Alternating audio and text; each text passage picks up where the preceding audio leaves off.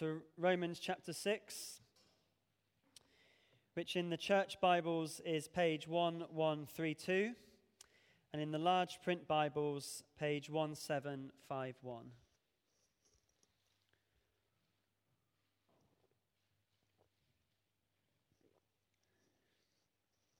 Romans chapter 6, and this evening we're going to look at verses 1 to verse 14.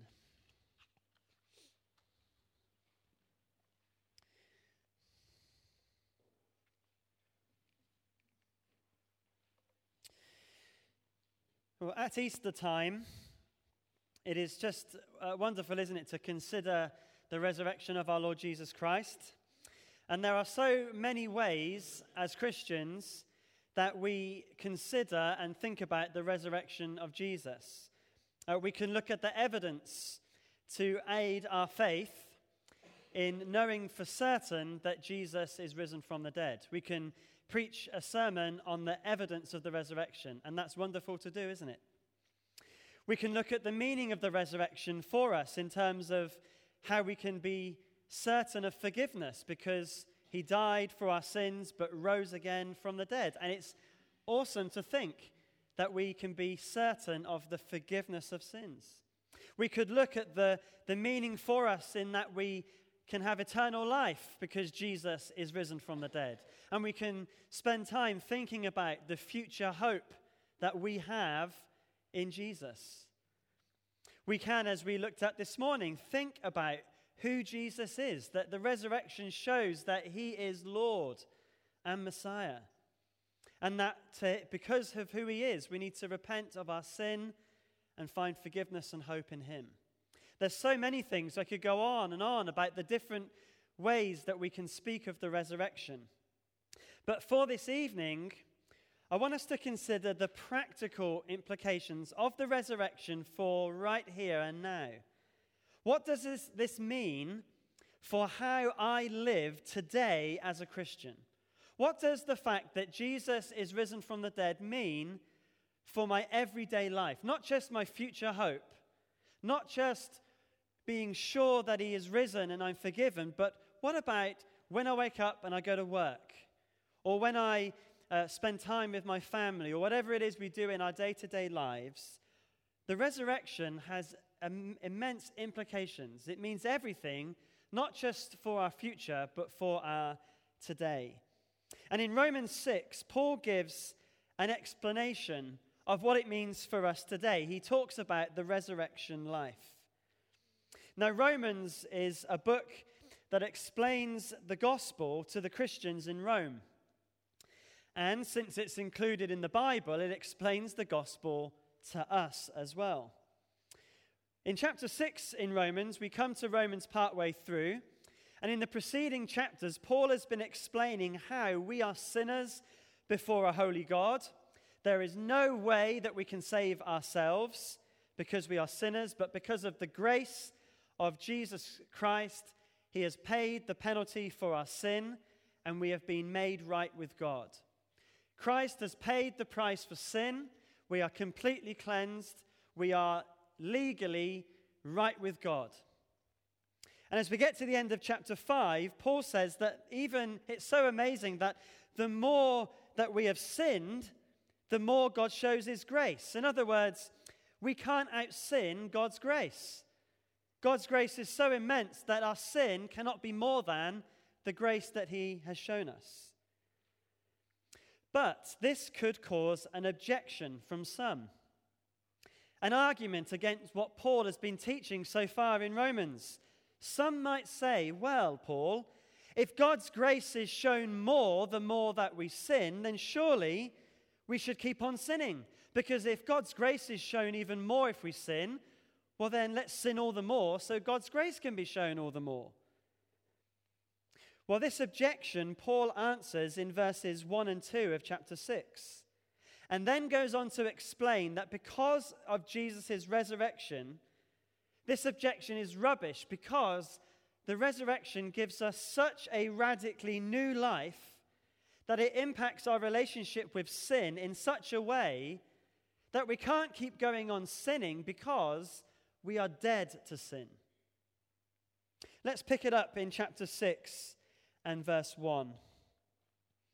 What shall we say then? Shall we go on sinning so that grace may increase? By no means. We are those who have died to sin. How can we live in it any longer? Or don't you know that all of us who are baptized into Christ Jesus were baptized into his death? We were therefore buried with him through baptism into death, in order that just as Christ was raised from the dead through the glory of the Father, we too may have a new life. For if we have been united with him in a death like his, we will certainly also be united with him in a resurrection like his. For we know that our old self was crucified with him, so that the body ruled by sin might be done away with, that we should no longer be slaves to sin. Because anyone who has died has been set free from sin. Now, if we died with Christ, we believe that we also will live with him. For we know that since Christ was raised from the dead, he cannot die again. Death no longer has mastery over him. The death he died to sin once for all. But the life he lives to God. In the same way, count yourselves dead to sin, but alive to God in Christ Jesus. Therefore, do not let sin reign in your mortal body so that you obey its evil desires. Do not offer any part of yourself to sin as an instrument of wickedness, but rather offer yourselves to God as those who have been brought from death to life, and offer every part of yourselves to him as an instrument of righteousness. For sin shall no longer be your master, because you are not under the law, but under grace. This is God's word. So verses 1 and 2 in chapter 6 set up the objection. The objection to the fact that God's grace is bigger than our sin. Paul basically says here, shall we keep sinning so God's grace can increase? But his answer is in verse 2, by no means. This is a strong saying by Paul, by the way. He's saying, no way. How can you be so stupid as to even think such a thing? Is more of the meaning of what Paul is saying here. And then Paul builds an argument against this by showing that the impact of the resurrection impacts our lives in such a way that we are no longer ruled by sin. We are dead to sin, he says. And if we're dead to sin, we can't possibly keep on sinning so God's grace can be shown even more. How? How can this be so? Well, Paul builds an argument. And the first step in his argument is this. We have a new life united with Jesus. Throughout the passage that we've just read, there are lots of words about being united with Jesus. Here's a few. Look at verse 3. Baptized into Christ Jesus. Verse 4. Buried with him. Verse 5. United with him. Verse 6. Crucified with him. Verse 8. Died with Christ and live with him. And in verse 11 it talks of us being in Christ. So all of those words, with him, with Christ, in Christ, all speak of a union with Jesus. Well, what does union with Jesus actually mean? What do we mean when we say we are united with Christ? Well, here is a simple definition. Union with Christ means that what happened to Jesus is counted by God as happening to us. What happened to Jesus is counted by God as happening to us. Well, what happened to Jesus? He died for sin, he was buried, and he rose again. And so Paul teaches here that we have died, been buried, and risen again. How? Well, Paul uses baptism. Look at verse 3. Or don't you know that all of us who were baptized into Christ Jesus were baptized into his death? When we became Christians, the death of Jesus is our death. We are dead to sin. That's what we picture when we go through water baptism. We are picturing what Paul is talking of here. When we are baptized, we show that Jesus has died for sin. So we show Jesus has died, but we are also showing, I have died. I have died to sin. That is gone. It's been buried. I have died to sin. We appropriate that death to ourselves. And therefore, the benefits of the death of Jesus are given to us. We are dead to sin. But then, as in the Easter accounts, we are raised again. Look at verse 4. We were therefore buried with him through baptism into death, in order that, just as Christ was raised from the dead through the glory of the Father, we too may live a new life. So therefore, in this verse, means because of this, because we have died, and Jesus died, we are also buried with him. And if we are buried with him, we are raised with him. So the picture of baptism is this. We are dead to sin. We have died. We are buried. And we come alive again to a new life. And because the benefits of the death of Jesus is that sin has been paid for, those benefits are given to us. And we are risen in a new life, a life where sin has been paid for, and we no longer have sin reigning over us, which we'll come on to in a moment. The death and burial and resurrection of Jesus was not just an example for us. It was not even only so that we could receive forgiveness. His death, burial, and resurrection is actually also what happens to us when we become believers. We are united with Jesus. We die, are buried, and are risen to a new life. Well, this all sounds lovely. I am one with Jesus. I'm united with Jesus, where we are one. But what does it actually mean for us? Paul said that we have union with Christ. His death, burial, and resurrection is our death, burial, and resurrection. And in verse 5, he begins with the words, for if. For if. He's about to explain what union with Jesus means. So he's told us what we, as Christians, we are united with Jesus. So what? Well, so what is in verse 5? For if we have been united with him in a death like his, we will certainly also be united with him in a resurrection like his. That's repeating what we have just learnt. We have died, buried, and are risen.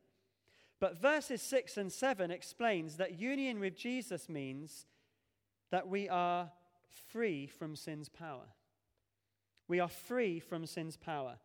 And that is in two different ways. First of all, in verses 6 and 7, we are dead to sin. Look at verse 6. For we know that our old self was crucified with him, so that the body ruled by sin might be done away with, that we should no longer be slaves to sin, because anyone who has died has been set free from sin. As people outside of Jesus, so people not united with him, our body is ruled by sin. We are controlled by our own selfish desires and motives. Although we are capable of doing good, and although we do good deeds, everything that we do is tainted by evil. We are slaves to sin. We cannot break away from sin. Sin dominates our lives. If we are outside of Christ, sin is a master that dominates us completely. And there is nothing we can do about it. But our old self that was dominated by sin is now dead. And we are no longer slaves of sin. We've been set free from sin. But we're not set free by remaining dead. Verses 8 to 10 explain that union with Jesus also means we are alive to God. So verses 6 and 7, we are dead to sin, so we're free from sin. But verses 8 to 10, we are alive to God. So now if we died with Christ, we believe that we also live with him, for we know that since Christ was raised from the dead, he cannot die again. Death no longer has mastery over him. When people are baptized, the question that I think we might get the most is something along the lines of, how long am I going to be underwater for? Can you be sure that I'm going to come back up? And so on. And my comment or answer to those questions is always the same. As Christians who are baptized, we can be thankful that Jesus rose again, right? Because otherwise you would be underwater a very, very long time. He rose from the dead, so we don't remain under the water. Otherwise, no one would get baptized, would they? And Paul says here that we haven't just died to our old life and just Christians are therefore just dead people walking around. We also are alive. We live in him or for him. And that life is eternal life. Christ is raised and he is not going to die again. His defeat of death, it wasn't just a temporary process by which he got out of the grave, spoke to his disciples, went back in and rolled the stone back over. It was a permanent, eternal resurrection from the dead, forevermore. He didn't go back into the tomb. And so as Christians, we are united with him. Our resurrection is not just some temporary phase that we go through. It is a permanent, everlasting union with Jesus that is an eternal life that doesn't just begin when we die and go to heaven, but is right now. On the cross, he paid the penalty for our sin. And death no longer has a mastery over him. He defeated it once and for all. And so Jesus' death draws a line under sin and death once and for all. Because he raised from the dead, it has no power over him, and neither, therefore, does it have power over us. And Paul summarizes this in verse 10. The death he died to sin once for all, but the life he lives to God. Dead to sin, alive to God. And if we are united with him, that is true for us as well. So if we're going to summarize verses 1 to 10, Paul's argument, we can summarize it like this. Sin and death have no power over Jesus. And if we're united to Jesus, sin and death have no power over us. Let me say that again. Sin and death have no power over Jesus. And if we're united to Jesus, sin and death have no power over us. Now to clarify, yes, we die physically, should the Lord not return first. And yes, we still battle against sin. But, and here's lifting out of what Paul's teaching here, death is not the end for us. We will be raised again. And sin does not have dominion over us. We have a new master, and we don't need to sin. Sin still lingers. Sin still wants to master us. But we can turn to sin and say, no, you are not my master anymore. Well, this is wonderful stuff. But as we come towards the end of this passage, we come to see the real application. Paul brings it home in verses 11 to 14. We are united with Jesus and so free from the power of sin by having a resurrected life. And so the application is this. So live what you are. It's no good having a head knowledge of the truth. A head knowledge that says, I know I'm united with Jesus. I know I have eternal life. This truth needs to be lived out from our hearts. And that's what Paul shows us in verses 11 to 14. In verse 11, he begins, in the same way. The same way as what? Well, in the same way that Jesus died to sin and lives to God, we need to apply that to ourselves. And how do we do that? He says, in the same way, count yourselves as dead to sin, but alive to God in Christ Jesus. Now, this does not mean that we need to pretend that we are dead to sin and alive to God as some kind of mind over matter trick or mental mind game that makes us say, oh, I'm not a sinner, I'm alive, and keep telling ourselves that. It's not mind games that Paul is doing here. It means that we take in the truth and we live out the truth. As an illustration that's often used, and it's used because it's in the passage about slavery, is the illustration of slavery. In 1865, when slavery was abolished in the United States of America by the Emancipation Proclamation and after a civil war, all the slaves in America were given freedom. They were free. Now, the majority of slaves who were given their freedom continue to live as slaves. Sometimes this perhaps was for good reasons, if they had owners that they wanted to work for, but most just could not live out their newfound freedom. And so they remained in chains, being mistreated by cruel masters. One slave girl from Alabama said, "I don't know nothing about Abraham Lincoln, except he set us free. And I don't know nothing about that either." The Constitution was changed. This slave girl was legally not a slave, but she stayed a slave. Paul is telling us here, you are no longer dead in sin.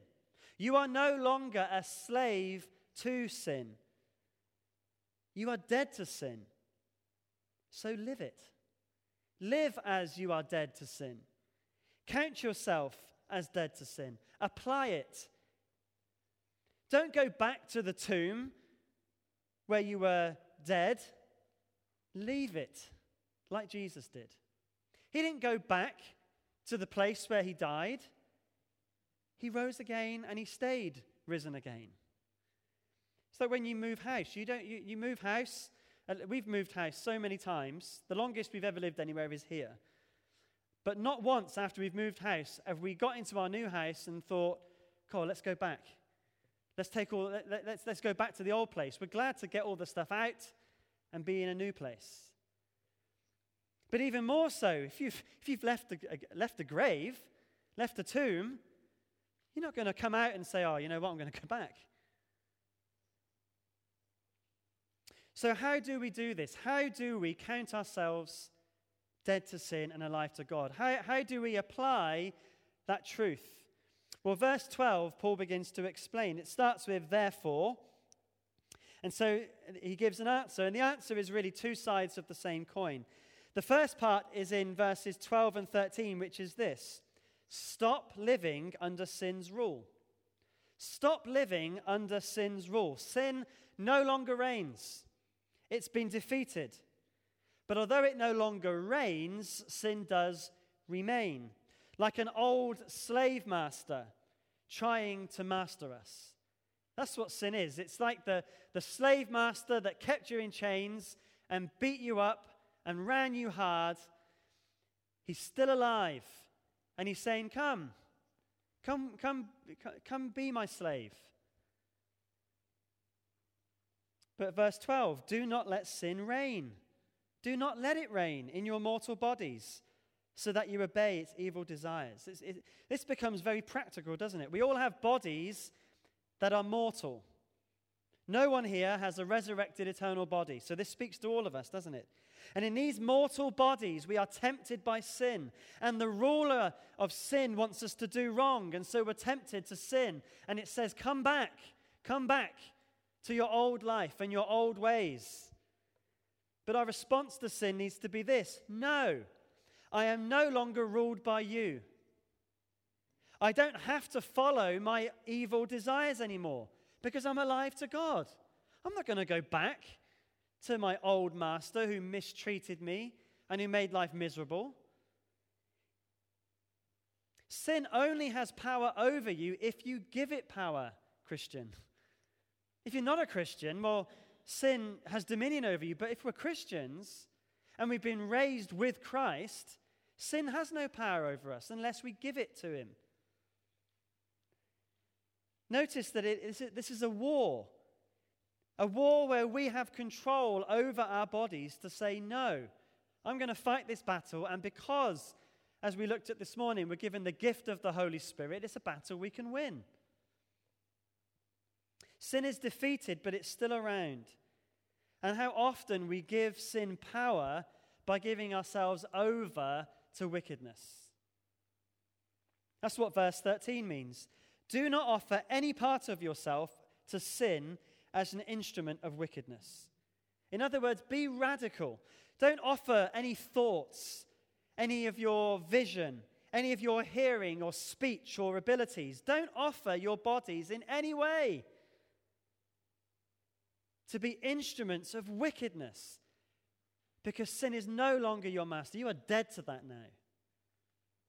But there's a positive side. Paul doesn't just say, do not do this. Notice the end of verse 13, the other side of the coin. But rather, offer yourselves to God as those who have been bought from death to life, and offer every part of yourself to him as an instrument of righteousness. We're dead to sin, alive to Jesus, so say no to sin. Don't offer your bodies in that way, but offer rather every part of yourself. Notice the difference there. He says, don't offer any part of yourself to sin, but offer all of yourselves to God. You see? Don't give sin one single part of yourself. Not one single moment, not one thought. Don't give it to sin, but give all of yourself to God as an instrument of righteousness. This tells us that we can either use our bodies for wickedness or for righteousness. And as Christians raised with Christ, there is only one choice that we ought to be making, isn't there? All of us have different abilities, different personalities, different bodies. We need to use them as instruments of righteousness. If you're a stubborn person, you can use this to always be right, or to stand firm for the truth and not be moved when it matters. If you are musical or a public speaker, you can use this ability to show how great you are and say, look at my talent. Or you can use this to point people to Jesus. If you have bodies that are fit, you can use them for wickedness, or you can use them to serve God with your energy. If you're a persuasive person or an attractive person, you can use that to get your own way and manipulate, or you can use those gifts to show the beauty of Jesus Christ. If you are young, you can offer yourself and your time and your energy in wasting it away in sinful endeavors, or doing nothing at all. Or you can make your younger years count for Jesus Christ in service of him.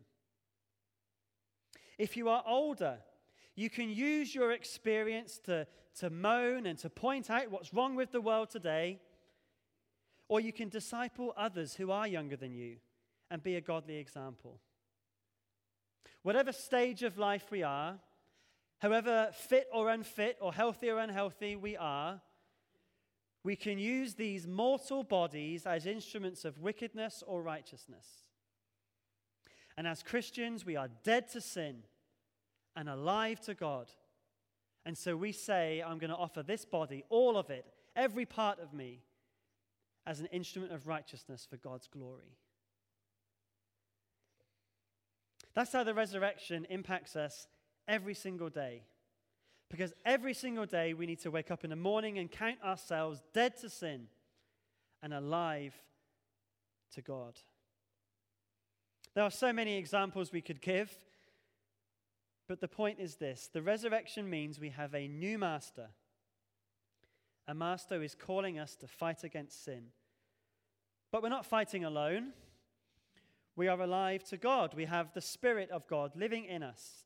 We have all that we need to say no to the old master of sin and yes to the reign and rule of God in our lives.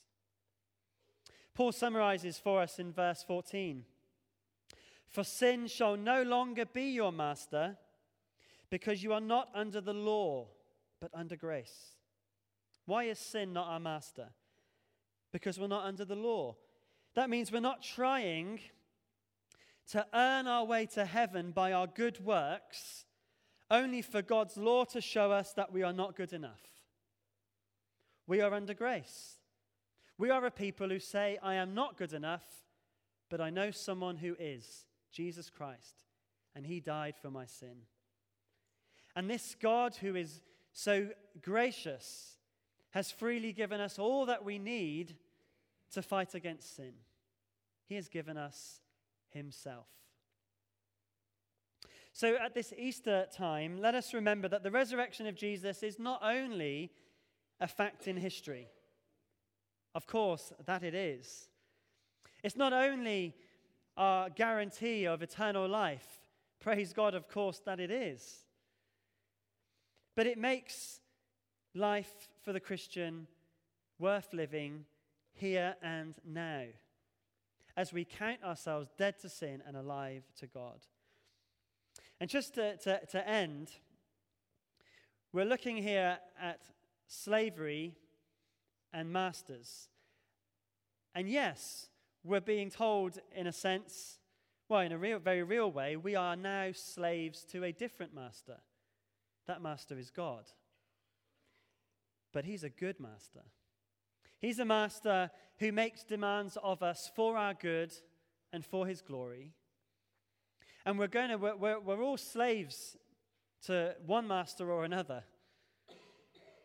Praise God that we could be slaves to a good and gracious Heavenly Father who loves us so much. He died on the cross for our sins and has given us all that we need to live the life he calls us to.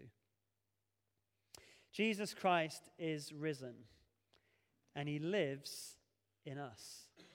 We are raised with him. So, brothers and sisters, this week, this day, let's live that out as we are dead to sin and alive to God. Well, we're going to close with See What a Morning. And in the final verse of that, it says, we are raised with him. Death is dead. Love has won. Christ has conquered. So let's stand as we respond with our final song.